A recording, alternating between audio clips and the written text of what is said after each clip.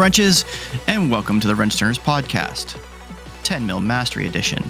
I'm your host, Mr. Joshua Taylor, founder and CEO of WrenchTurners.online, a business providing content, training, and digital products for service leaders and mechanics everywhere. In this series, Marshall Sheldon, Russell Wickham, Richard Mueller, and I discuss the important topics and challenges that are relevant to today's technicians. Today, we talk about how we would help our team be more professional. Let's get into it.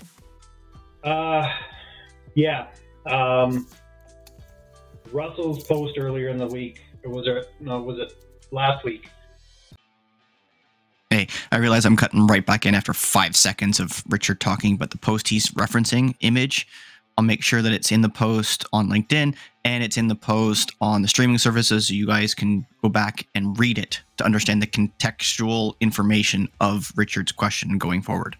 And it kind of put me on this path, and I've had a couple of, I got two of my service advisors got dinged on CSI because of it too. How do I help my team build the mindset to clean up after themselves? Like, wipe engine bays down, wash their work area down, clean their tools before they put them away, overall appearance, that type of stuff. I know Russell's post from last week about where he tucked his shirt in and he wears a belt like that really rung home to me, and I need to step up to the plate and change my appearance to suit that. I mean, I'm pretty meticulous. Like, my tools might be on my bench during the day, but they get cleaned off and go in the box at night. My work bays are pretty meticulous. I put specialty tools away, but it just drives me nuts when I go to look for a specialty tool. My technicians haven't checked it out. It's sitting on a bench somewhere, and I'm losing time because I'm looking for a tool. And I'm just wondering, like, what your guys' practices are, or what you guys do to kind of instill that into your coworkers or your team. Like, how do you get them to start, caring about their appearance, caring about, the vehicle that's in their bay? It's, like I said, we got hit on 2 CSIs, and one was, technician left a greasy handprint on my fender. And I'm like, something as simple as that is possibly going to lose out one of my service advisors, possibly going to hit her pay enough where, she loses out on a bonus because CSI gets hit from it, right? That's my question. Yeah. So there's a couple of questions in there, and if we've got everybody's got time, and once Marshall jumps back in here, because it looks like it just kicked him out. I think there's like 3 questions in there. Let's see. Let's get Marshall back in here. Fill this in with weird music along the bottom as it streams. What I heard when Richard was asking his question was, how do I help my team build a mindset to be more professional? That's just kind of how I interpreted that. And I know, since I'm training apprentices all the time, what I do with my apprentices is I just start them off hard in the paint with a professional attitude and a professional look.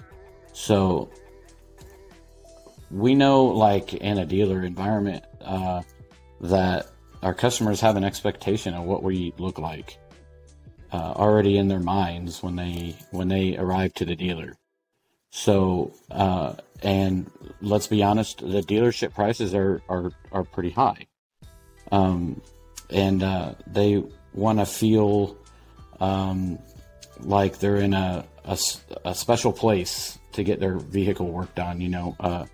A high level place to get their vehicle work done. So, their expectations are a clean uniform and tucked in shirts and we're professionals. So, Russell, that when I read that post, it inspired me to also tighten myself up a little bit, because that next morning I came into the shop and I had my apprentices and I called them to a quick little group chat and just reinstilled the thoughts that we need to make sure we're wearing our belts and our shirts tucked in, because honestly, we do a pretty good job of keeping each other tight on that, because we work at a customer's location. So we are with our customer all day, every day, 45 hours a week.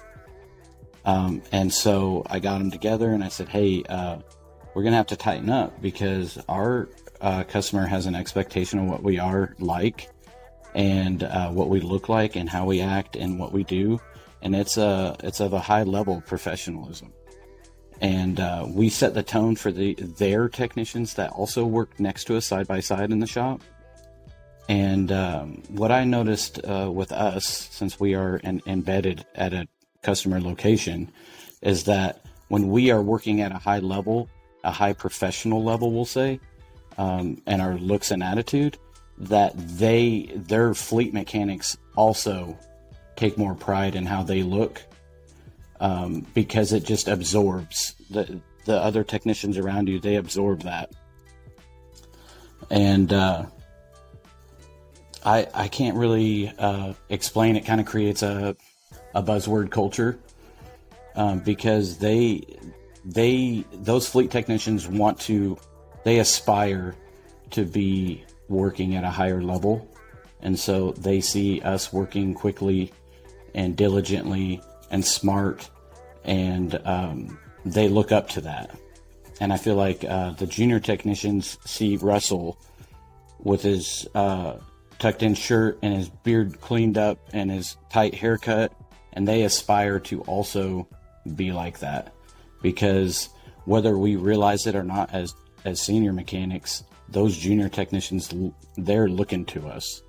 So my roundabout answer to your question, Richard, is we can set a good example. Leading by example. Yeah.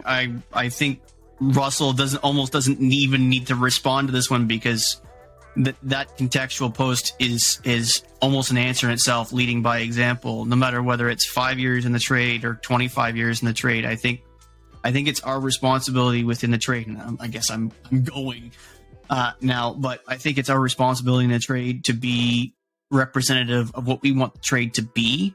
It's one thing to complain. It's another thing to provide solutions for the complaint, not just complain. I think Russell did that eloquently in that moment.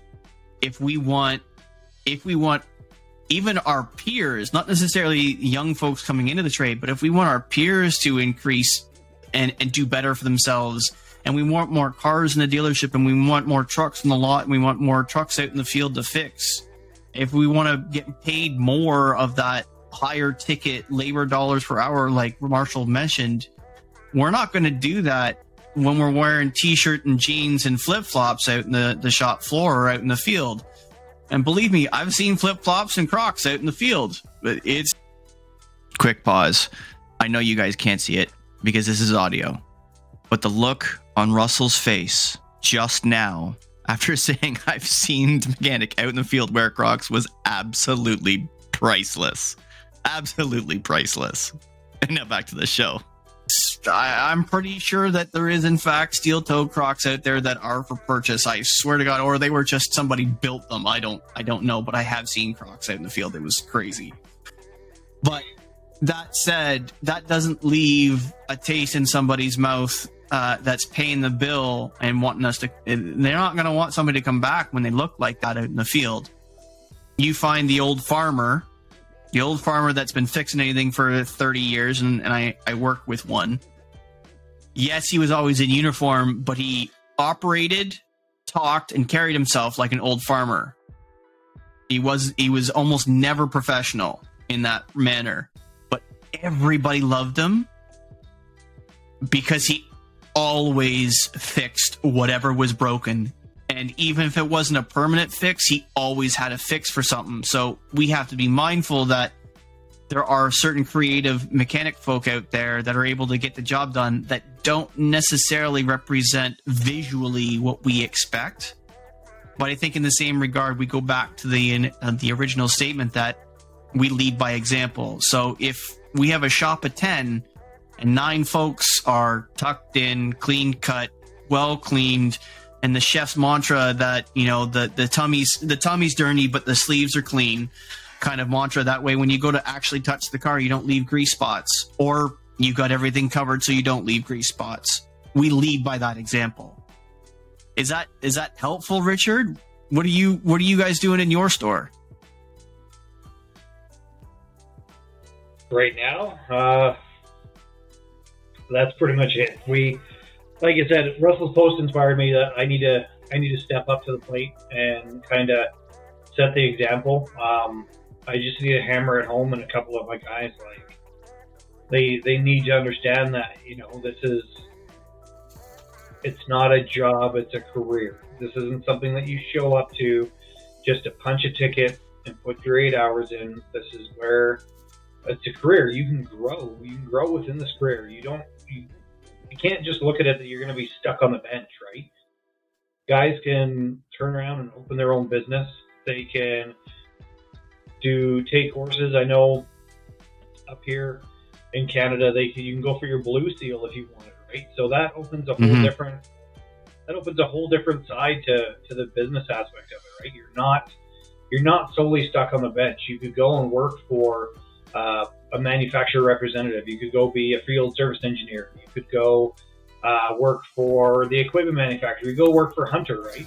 So in the line machines and all that. You're not just limited to the bench. I mean, we don't have as much freedom as down in the U.S. where we can, you know, flow between the industries as so much. We have, but like, you're kind of without going to school for a lot of stuff, right? But at the same time, you can grow yourself on the bench, and really that's, you know, like I said, I have to set the example for them.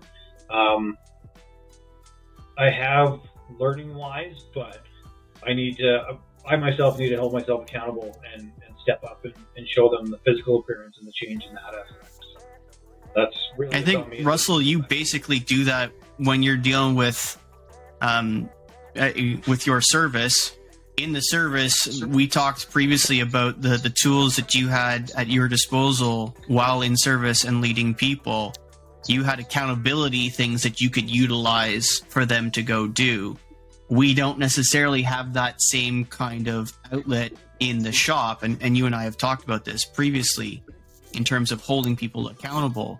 But I think for shop foremen, senior techs in shops everywhere, your example and then holding the rest of the team accountable on a regular basis. Like if you've got someone like Richard on your shop floor that's foreman, that's doing their best to hold everybody accountable for their actions, that includes what they look like. And he's like, I've had these comments on my TikToks where, you know, we can have tattoos and we can have piercings and we can have all of these things.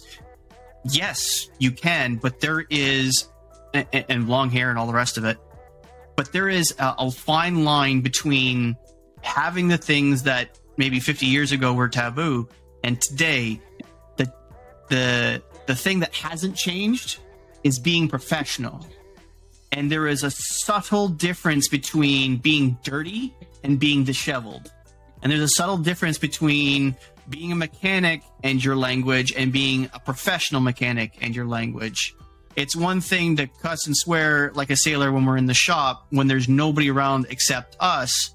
But we need to be mindful that more and more we're doing video MPIs. So somebody across the hall, as it were, working on the other side of the shop might be doing a video recording. So we may need to be more mindful of how we speak in the shop. And that goes for you out in the field as well, Marshall. If you're doing anything video to try and send to a customer, if your apprentice is 25 feet away at the other end of the truck, cussing away because he can't bang a bearing out, and you're doing a video, you're going to have to do it again. And then again, until you get something that doesn't have fuck this, fuck that in the background.